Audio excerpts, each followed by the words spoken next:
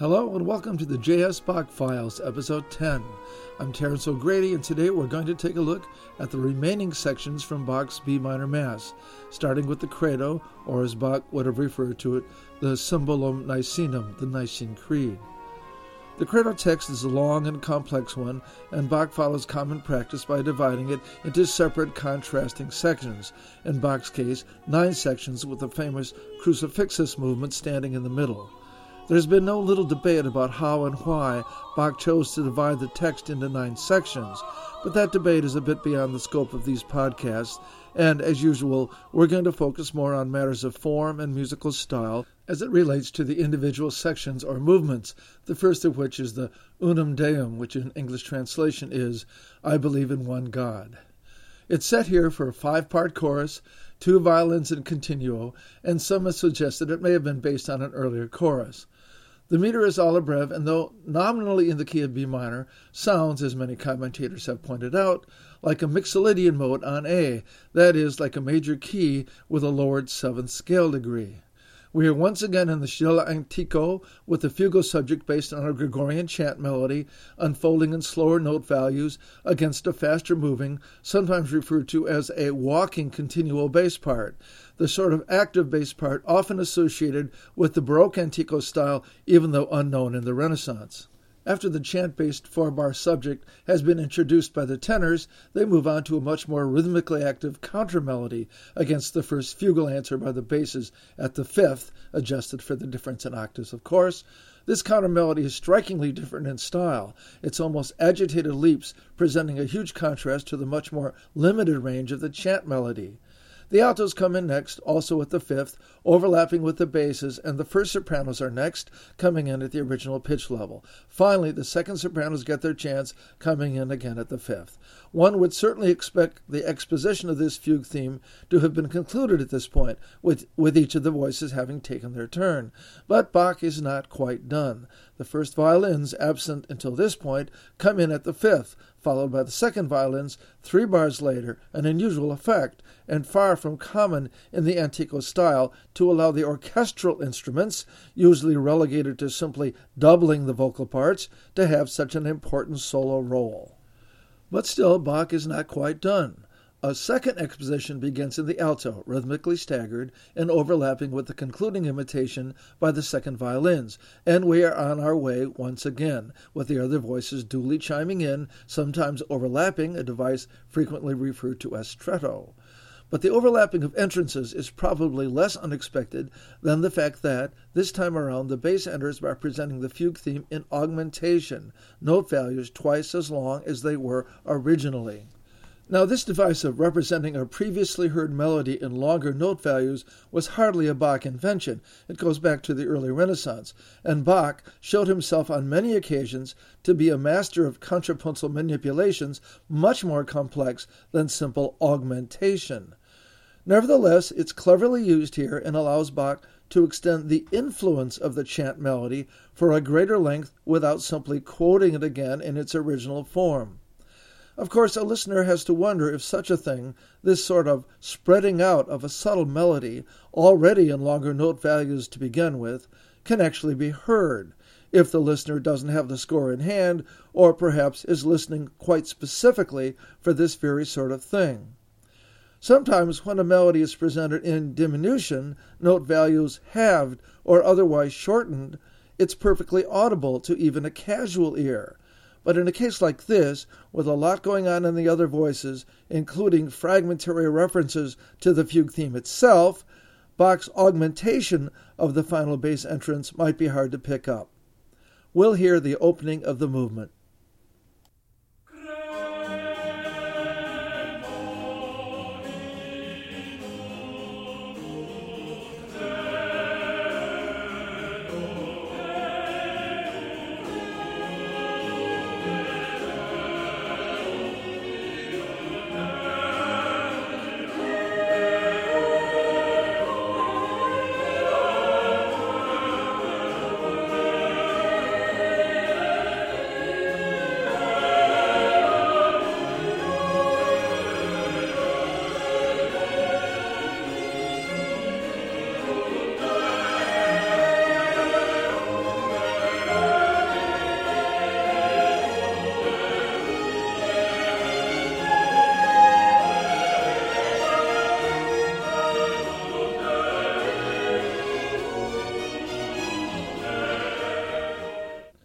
The next section of the Credo, the Patrum Omnipotentum, translated in English as Father Almighty, Maker of Heaven and Earth, is in D major, the key having been prepared by its dominant chord of A major at the close of the previous section. The orchestra is enlarged for this movement to include 3 trumpets, timpani, 2 oboes, strings, and continuo, and once again exhibits the concerto-like independence from the voice parts and the more brilliant sonorities associated with Bach's more modern style. The movement is in the form of a fugue once the actual subject has been introduced by the basses, but it begins with the upper voices declaiming the line Credo in unum Deum in block chords several times against the bass's fugue theme. The fugue theme resembles a melody which Bach used in an earlier cantata, BWV 171.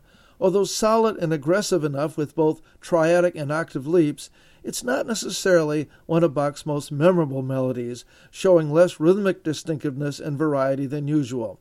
Here's a simplified version.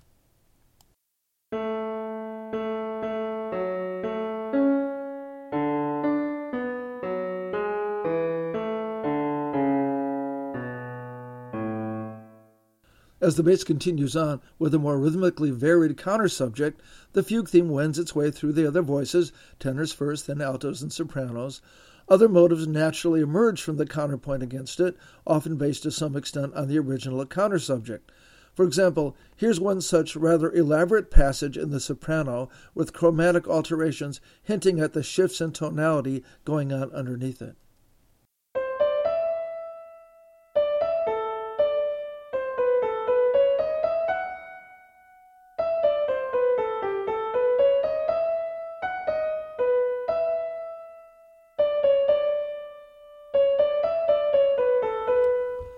As the movement proceeds, the 3 trumpets increasingly make their presence felt with independent fanfare-like motives and, along with the timpani, making a late appearance, give the entire movement a triumphal, even regal quality appropriate to the Maker of heaven and earth.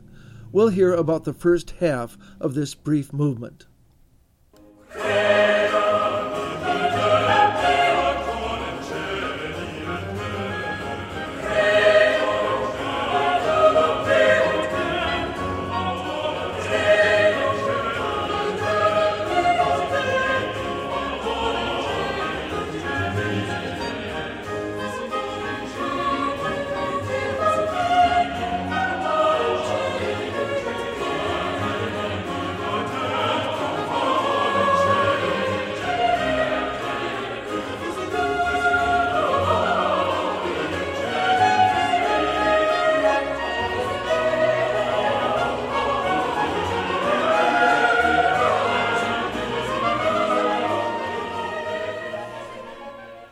The next section, Et in unum Dominum, is a duet for soprano and alto in G major, marked andante, and features 2 oboes d'amore as well as strings and continuo. The text is a lengthy one, and in one Lord Jesus Christ, the only Son of God, born of the Father before all ages, God of God, light of light, true God of true God, born, not made, being of one substance with the Father, by whom all things were made, who for us men and for our salvation descended from heaven. Bach's treatment of this text at this point is a matter of some controversy, the details of which we can only touch lightly on. It's been suggested that in the original version of the score, the line of the credo that follows, which begins with Et incarnatus est de Spiritu Sancto, and which in English translation reads, and was incarnate by the Holy Spirit of the Virgin Mary, and was made man, this line was originally included in this movement, bringing it to a close. But at some point, and exactly when and why is a matter of some debate, Bach decided to treat that line separately, give it its own movement, following this one, which is how it appears in many scores and recordings. To compensate for the lost bit of text, Bach simply extended the previous text, who for us men and for our salvation descended from heaven, to cover the remaining music, even though thereby losing some opportunities for word painting of the sort Bach is so well known for. For example, linking the references to descending from heaven to descending lines in the vocal parts and orchestral accompaniment, which would not be possible if that text had simply been spread over music not originally designed for it. Was this modification, assuming it actually was a modification, an afterthought? Was it somehow planned from the beginning? The reason it was done, according to one explanation, was simply that giving the reference to the Incarnation special treatment, that is, by providing that line with its own separate movement, was more in keeping with its importance in the Catholic tradition. So, did the original version represent more of a Lutheran perspective, and the later version, if it really was later, and that's part of the debate, represent more of a Catholic version?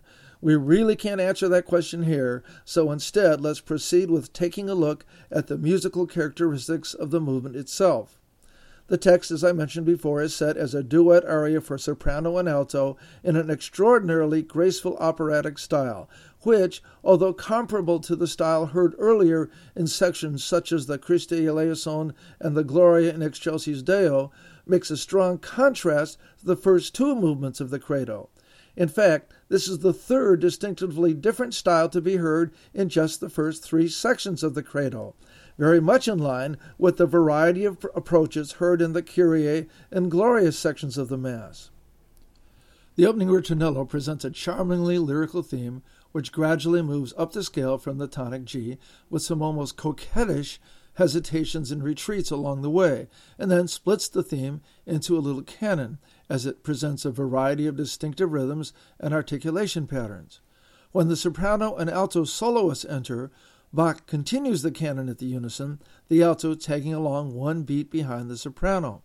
By the second bar, though, the alto has dropped down to imitate the soprano line a fourth lower, and we proceed for some time in that manner.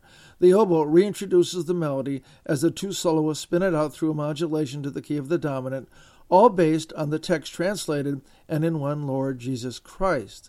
At the introduction of the words translated as the only Son of God, a new repeated note motive is introduced in the soprano. As the oboes drop out, but violin 1 provides a new elaborate figuration-based countermelody. The new vocal motive is tossed back and forth between the voices, the alto generally responding a third lower, and soon another new idea is introduced with the soprano again leading the chase. A variant of the ritornello then introduces a new version of the original vocal canon, temporarily in the key of the dominant, but turning quickly to other tonal areas and eventually ending up in E minor, where the ritornello returns again. Another variant of the vocal canon enters at the text, God of God, light of light, true God of true God, born not made, one with the Father. When that text repeats at E minor, we hear the first homophonic use of the voices. Both soprano and alto are moving in exactly the same distinctive new rhythm, likely a word-painting reference to one with the Father, although the homophonic texture continues as the text moves on to by whom all things were made. The ritornello theme re-enters in G, again featuring the oboes, and, against it, a new repeated note motive is heard, starting in the alto and imitated in the soprano at the words, who, for us men and for our salvation, descended from heaven. As the text is repeated, a new ascending theme is heard, and we move surprisingly far afield in terms of tonal centers, moving briefly through E-flat major on our way to C minor and eventually G minor. As one might expect, the references to descending from heaven are reflected by descending melodic figures in both the voices and the accompanying violins. The final ritornello references the original theme for the last time before closing the movement on G major. We'll hear the opening ritornello and the initial canonic imitation between the voices.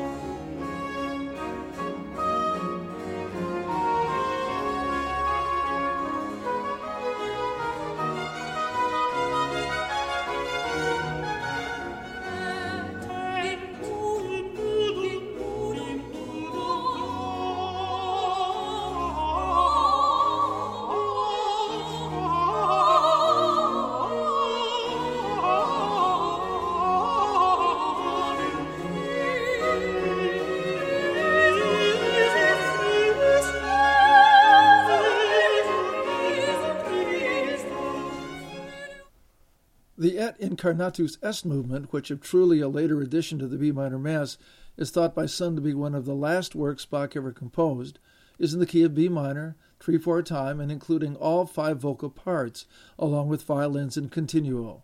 It begins with a highly distinctive ritornello. A chord is heard on the first beat of each bar, followed by a very distinctive eighth-note melodic figure involving a large descending leap, a fourth or more, followed by a pair of ascending half steps, a third apart. This distinctive passage continues when the voices enter, led by altos, which descend slowly in quarter notes down a tonic B minor chord. The second sopranos come in a measure later, with a similar descent down a G major chord. The first sopranos come next, descending down a leading tone 7th chord on A sharp, and finally the basses enter by descending once again down a tonic B minor chord. All of this, including the instrumental introduction, has just taken 8 measures, and for the entire 8 measures, the continual bass has repeated the tonic note B as a pedal beneath all of this changing harmonic activity. It's not unusual for Bach to use a pedal in this manner, although it is perhaps a little unusual to hear 4 separate chords in a row over a tonic pedal. And given the context here, it's very tempting to hear the descending triads as a continuing reference to the descent from heaven from the previous portion of the credo. Similarly, it is tempting to hear the repeated notes on the home tonic of B as representing the earth to which Christ has descended, for the sake of which he was made man. We'll hear the opening of the movement.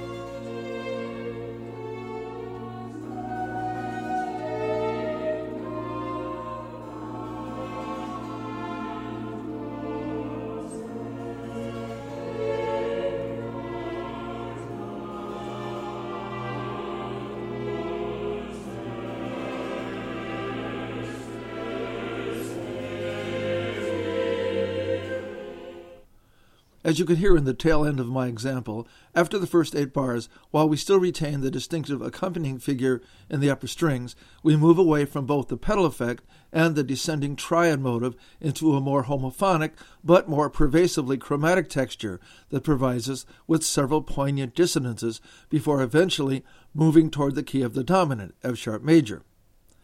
But after a brief reference to the opening ritornello, the voices return once again with the descending triadic figures, the tenor taking the lead this time, basically recreating the opening passage in a new key. We eventually return to the original tonic of B minor, where the ritornello returns, this time ushering in a new idea, led by the 2 sopranos and involving fragments of imitation, but more importantly, leading to an emotional climax, as even the continual bass adopts the repeated ritornello figure, creating some surprising stabs of dissonance before settling into a final cadence on B major. So, even though it is often assumed that the Et Incarnatus Est text has been given its own separate movement as a nod to the Catholic perspective, the sometimes anguished dissonances of the last few measures might be seen as symbolically shifting the emphasis away from the Incarnation as such and back to Christ's suffering and death on the cross, which could, of course, be interpreted as a tilt back to the traditional Lutheran perspective. We'll move on now to the Crucifixus movement. Along with being the most famous movement of the entire B minor Mass and the centerpiece of the credo, surrounded by a symmetrical arrangement of choruses and arias, the Crucifix is probably the oldest movement in the B minor Mass, composed in 1714 as the first chorus in Bach's cantata BWV 1, written for the Weimar Court Chapel and represented here with few changes other than a shift in key from the original G minor to the current E minor. The text, translated into English, is, "He was crucified also for us under Pontius Pilate, suffered, and was buried." The movement is based on a repeated 4-measure chromatically descending bass line, often referred to as a passacaglia, which is heard 13 times beneath changing harmonies. It begins in the opening orchestral ritornello on the tonic E, and eventually drops a 4th by means of half steps introduced in the 2nd and 3rd bars of the pattern. This pattern has been used in similar, if not identical form, by other composers in the Baroque era, perhaps the most famous example being Purcell's aria When I Am Laid to Rest from his opera Dido and Aeneas. Above the chromatically descending line, the strings and flutes play a series of chords which, although not initially dissonant, are somewhat unusual in that they lack the strong sense of direction that we associate with most harmonic progressions by Bach. This is due, of course, to the descending chromatic bass, which limits the harmonic choices available to some extent. For example, on the first beat of the second bar of the pattern, there is a full diminished seventh chord on D sharp, F sharp, A, C. The chord is made up of all minor third intervals, which defines it as a full diminished seventh chord. This is a chord that would normally resolve up a half step to the tonic chord of E minor. But the Passacaglia pattern requires that the D sharp in the bass resolves down by half step at that point to a D natural. And Bach, somewhat limited in his choices given the bass note, builds a B minor chord above the D, which is not the resolution we would normally expect. There are other such examples of unusual progressions within the four-bar pattern, which we won't take the time to illustrate, but suffice it to say that this sort of harmonic ambiguity is fairly short-lived. By the time bar 4 passes into bar 5, the descending chromatic pattern is broken, and we get a conventional 5-1 cadence in E minor. When the voices enter in measure 5, they do so one by one, the sopranos leading the way and followed down the line by altos, tenors, and basses, with a simple, slowly unfolding, repeated note figure which, when the initial note is repeated across the bar line, creates a stabbing dissonance against the harmonies beneath it before falling by step to a consonant note. This sort of figure is often referred to as a musical sigh, and Bach, as well as many others, has used similar figures in other contexts to evoke pathos. In this case, the figures might better be described as weeping figures, since the emotional intensity is so great, with the orchestral accompaniment over the chromatic bass line now changed somewhat to reflect the dissonances in the melody line. We'll hear the opening of the piece with the orchestral introduction and the first 8 bars after the voices enter.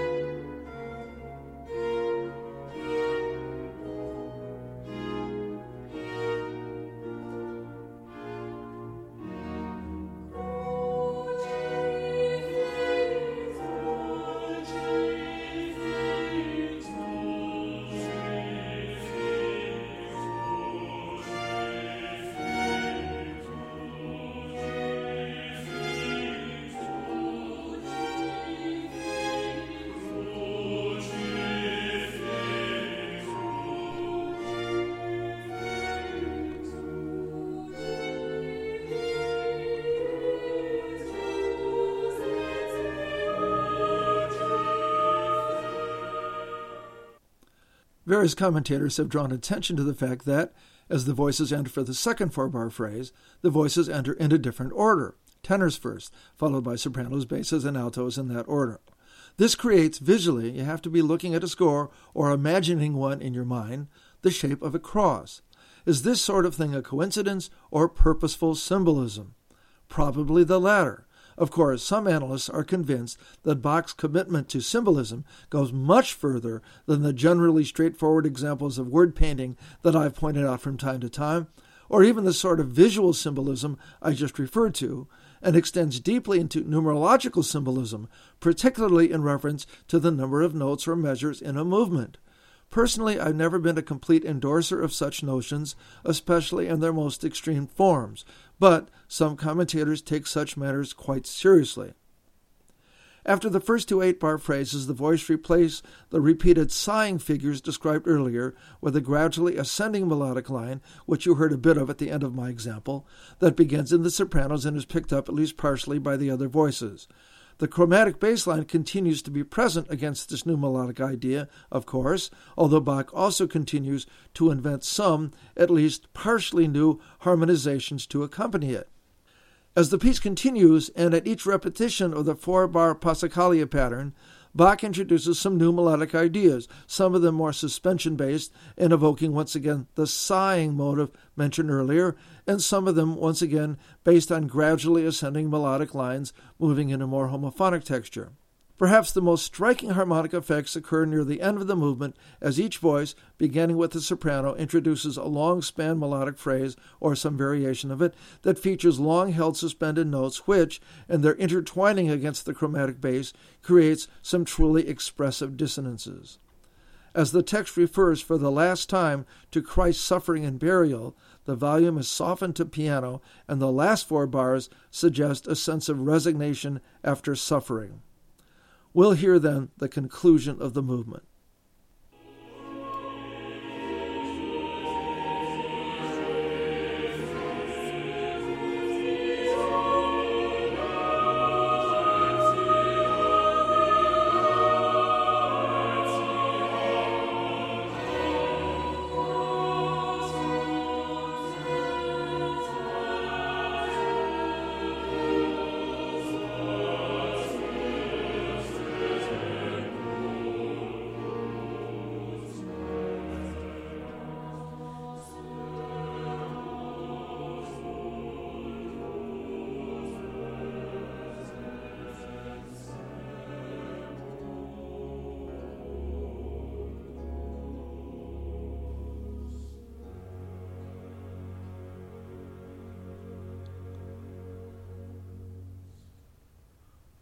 The text for the next movement, it resurrects it, in English translation is, "And he rose on the 3rd day according to the Scriptures, and he ascended into heaven, seated at the right hand of the Father, and he shall come again in glory to judge the living and the dead, whose kingdom shall have no end."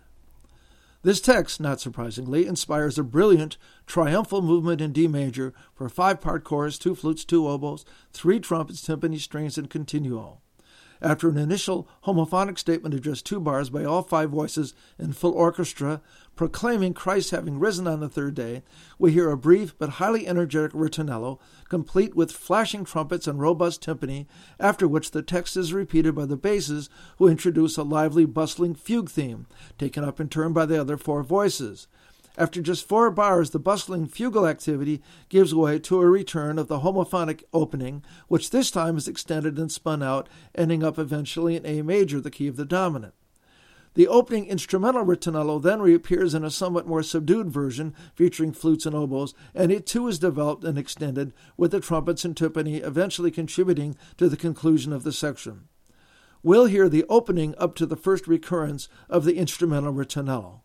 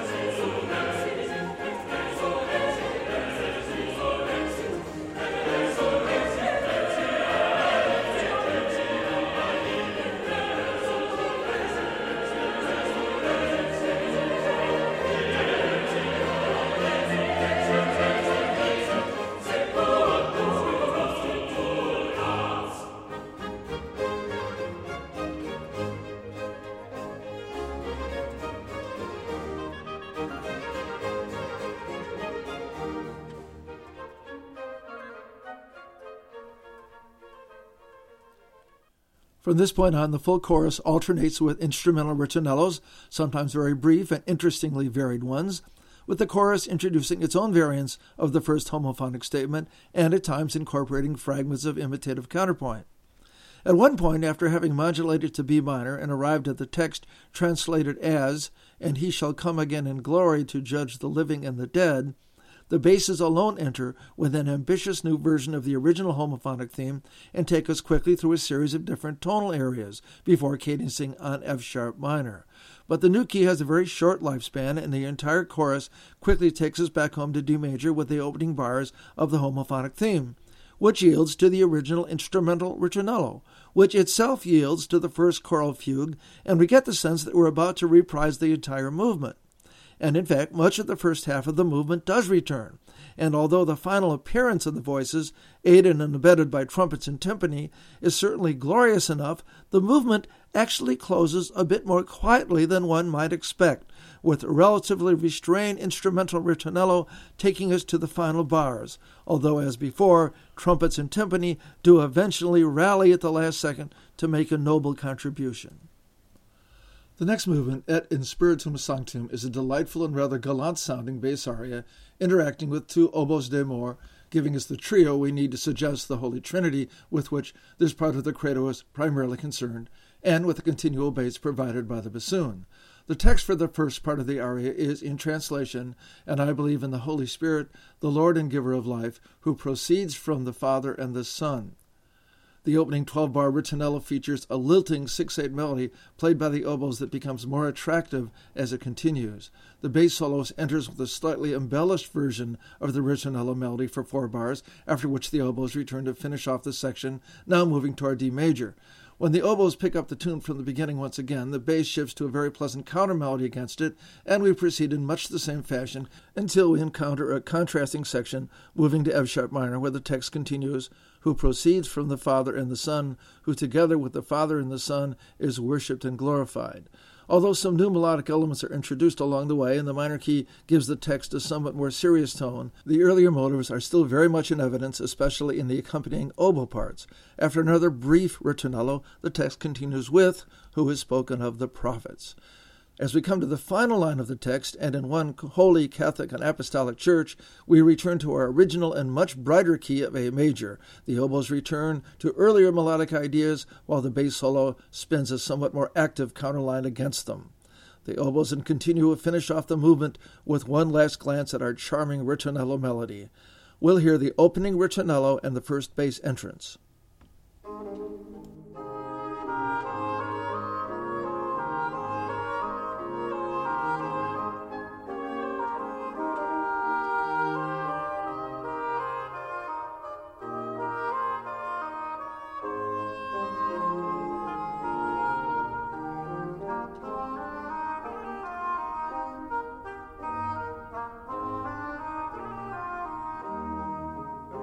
In Spiritum Sanctum Dominum et vivificantem.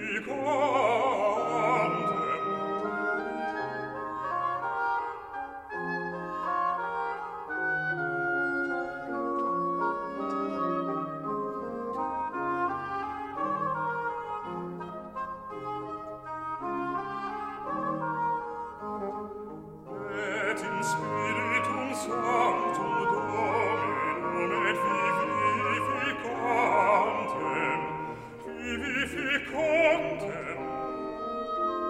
Spiritum Sanctum, Spiritum Sanctum, vivificantem, vivificantem Dominum.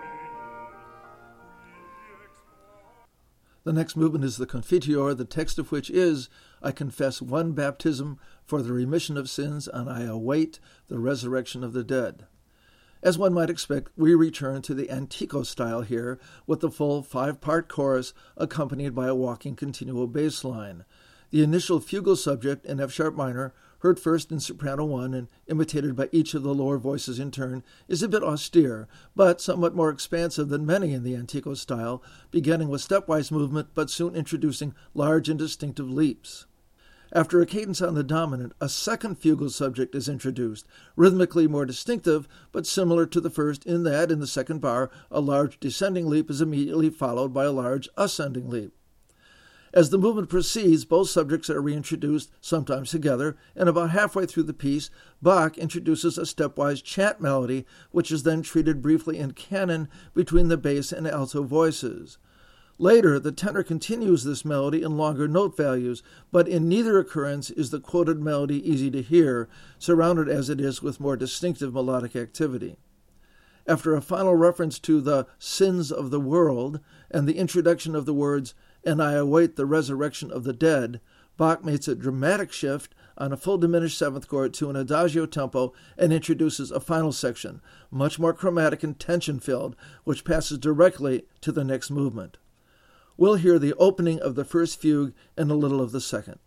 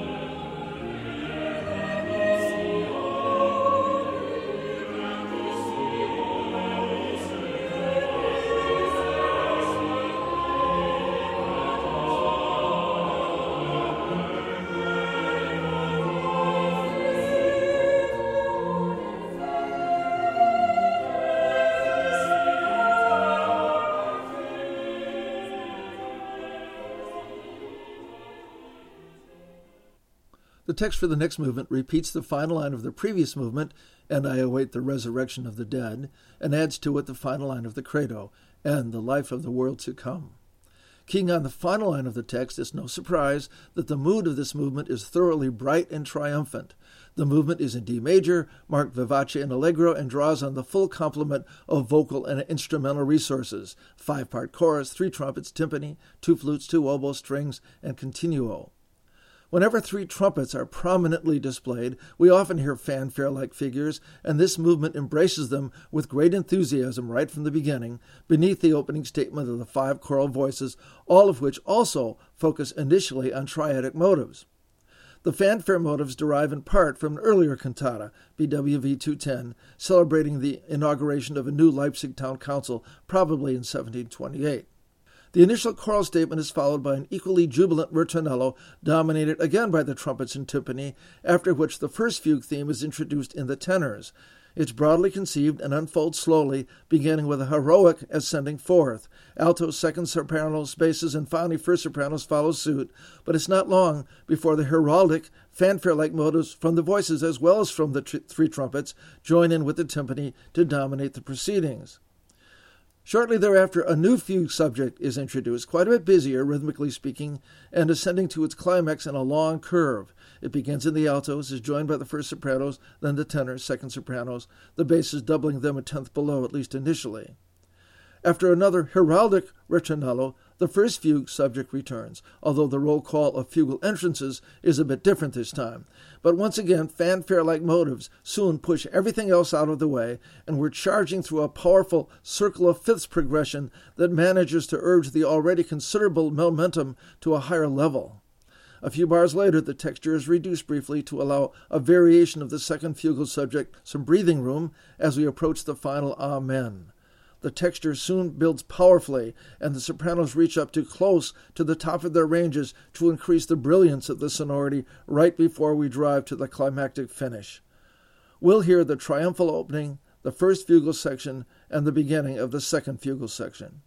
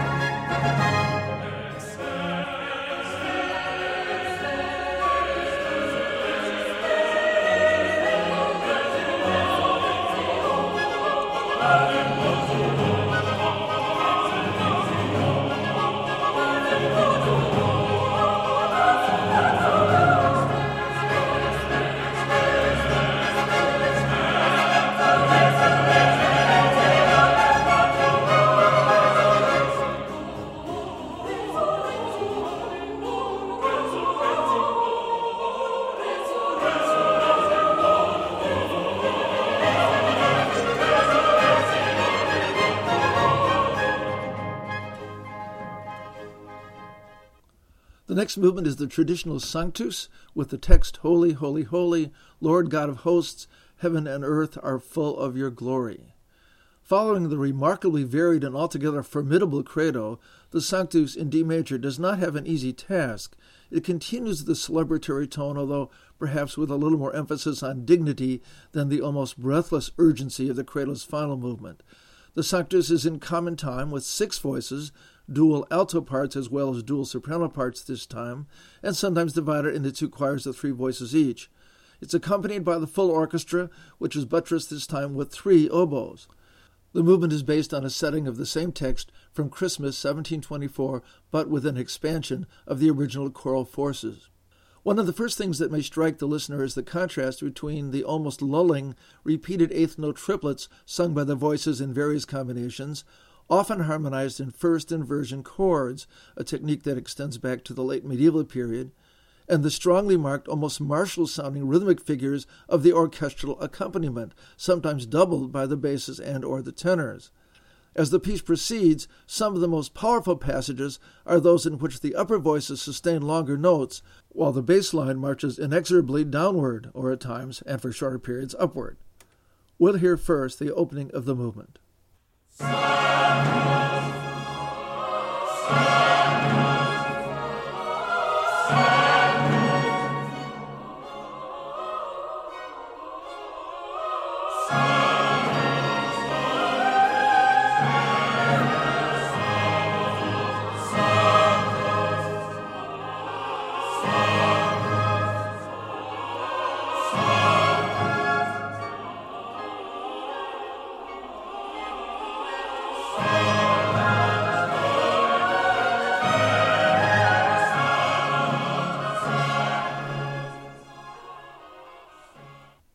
When the text changes to "Full are heaven and earth of your glory," we shift to 3/8 and a strongly rhythmic fugue theme heard first in the tenors, imitated then in the second altos and then in the first sopranos.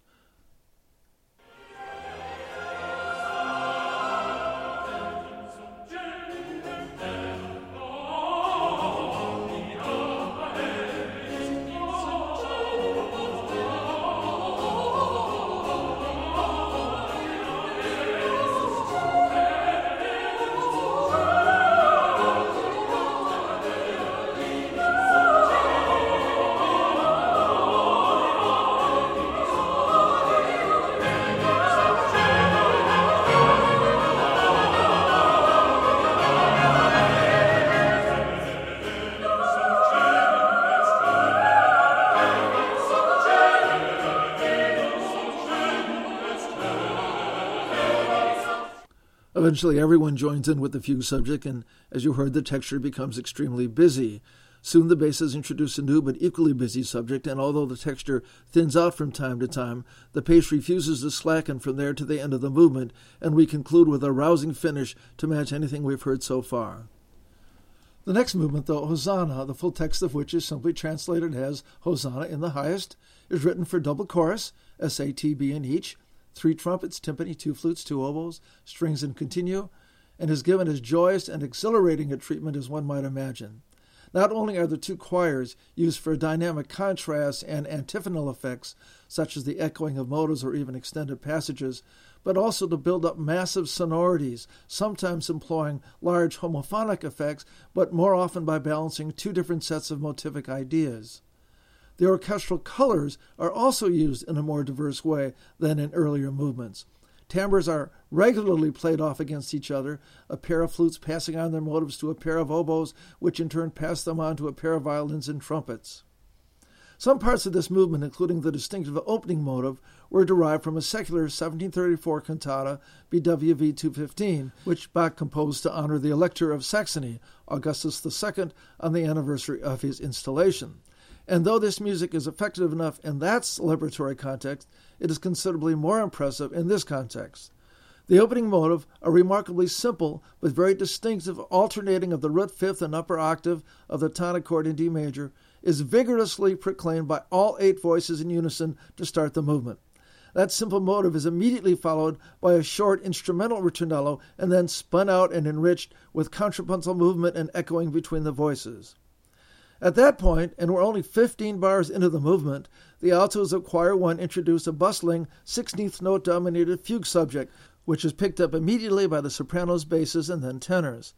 The fugue theme is spun out to bring our first modulation to B minor and then to G major and E minor, while the second choir chimes in with the opening motive, which it repeats in each passing key. We'll hear the opening of the movement and into the first fugue. Hosanna, Hosanna.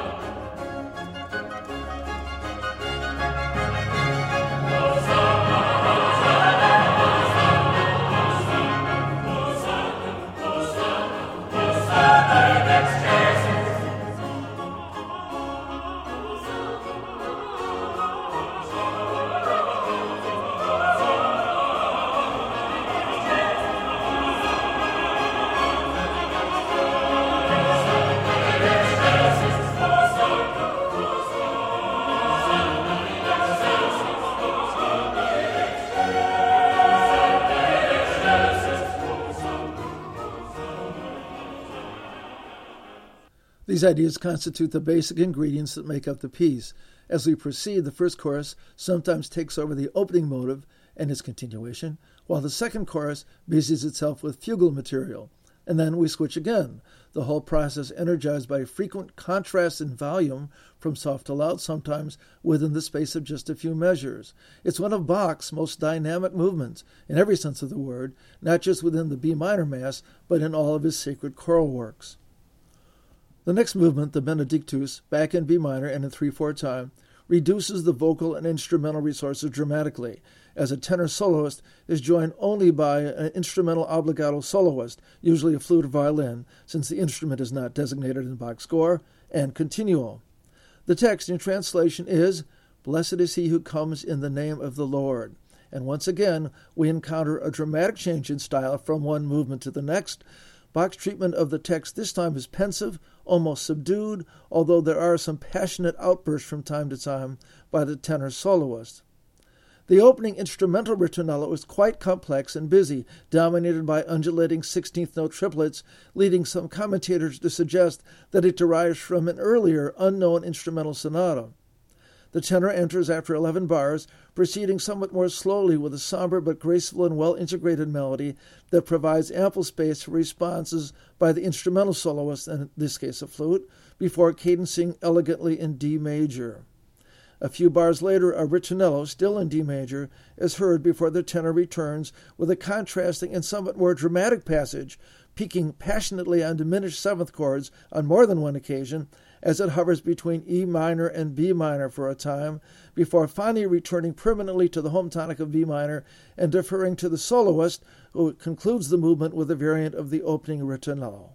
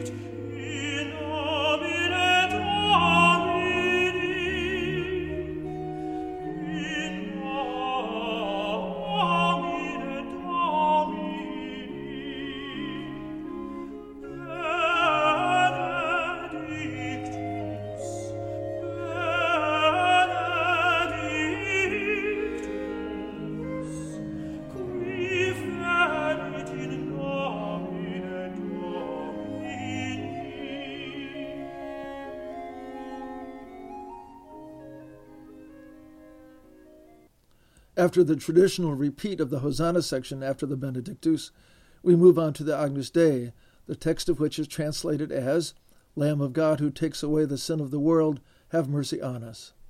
The movement, assumed to be based on an aria from a lost wedding cantata of 1725, is scored for alto soloist, violins, which play in unison, and continuo, and is in the key of G minor, an unusual choice at first glance, but the D major chord on which the repeated Hosanna section concludes serves as its dominant, so that the transition seems natural.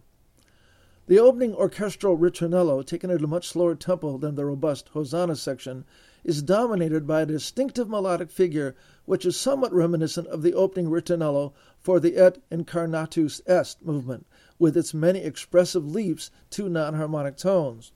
The alto soloist melody, when it enters, is more stepwise and employs dissonance less prominently, but, as the violins echo many of the alto's melodic figures, the result is still, if not tortured, certainly marked by a grimness suitable for depicting the sins of the world. And, after just a few bars, the alto does take up the opening motives of the ritornello. Even when the alto proceeds to depart from the original theme, the violins continually echo it, and the mood is sustained. After a partial return to the ritornello, the alto returns with a variant of its previous melody. After a fermata on the dominant chord, the alto then restarts the original ritornello melody, again with a free echoing back and forth between the alto's and violin's figures. A brief ritornello brings to a close this most somber and atmospheric of movements.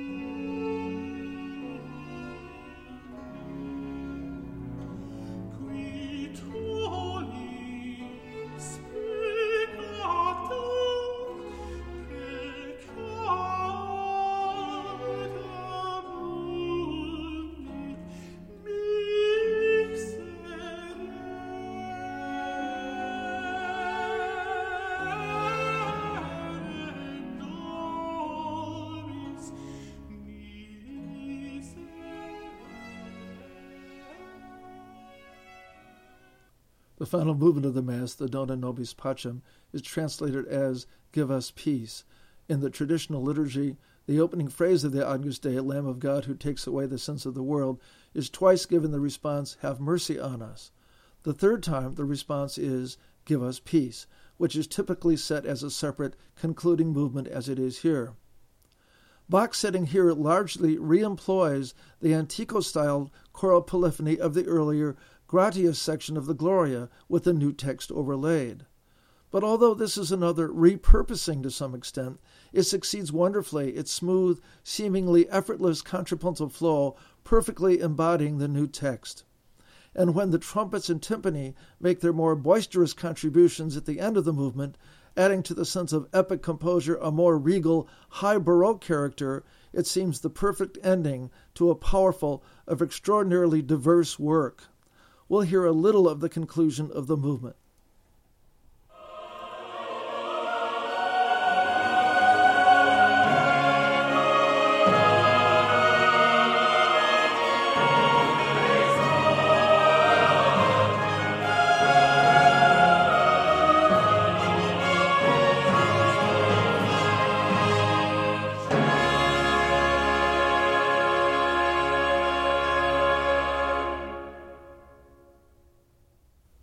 Is this the greatest of Bach's great choral compositions, or perhaps the greatest setting of the Mass throughout history? It's almost impossible to make sensible comparisons across the centuries and many diverse styles of classical music, so perhaps it's more reasonable to ask simply where does it stand among Bach's works? And yet even that determination represents an almost impossible challenge. The range and diversity of musical styles found in this work, something we tend to take for granted once we start getting familiar with it, is almost staggering. Yes, the work is a compilation, something Bach put together in his last years, and that, to some extent, may help to explain that stylistic diversity. But after experiencing Bach's B minor Mass, it's hard to imagine what bit of that stylistic diversity might have been eliminated in order to achieve a more consistent or somehow purer style. To me, the intimacy of the arias and duets, yes, even their gallant shadings, is as essential to the work as the beautiful recreations of the Stil Antico and the moments of high Baroque grandeur. It's impossible to imagine the work without any of these movements. So, is this the greatest of Bach's choral works? It is such a unique work that it almost has to stand alone, and that's where we're going to leave it. In the next episode, we'll take a look at Bach's so-called Christmas Oratorio.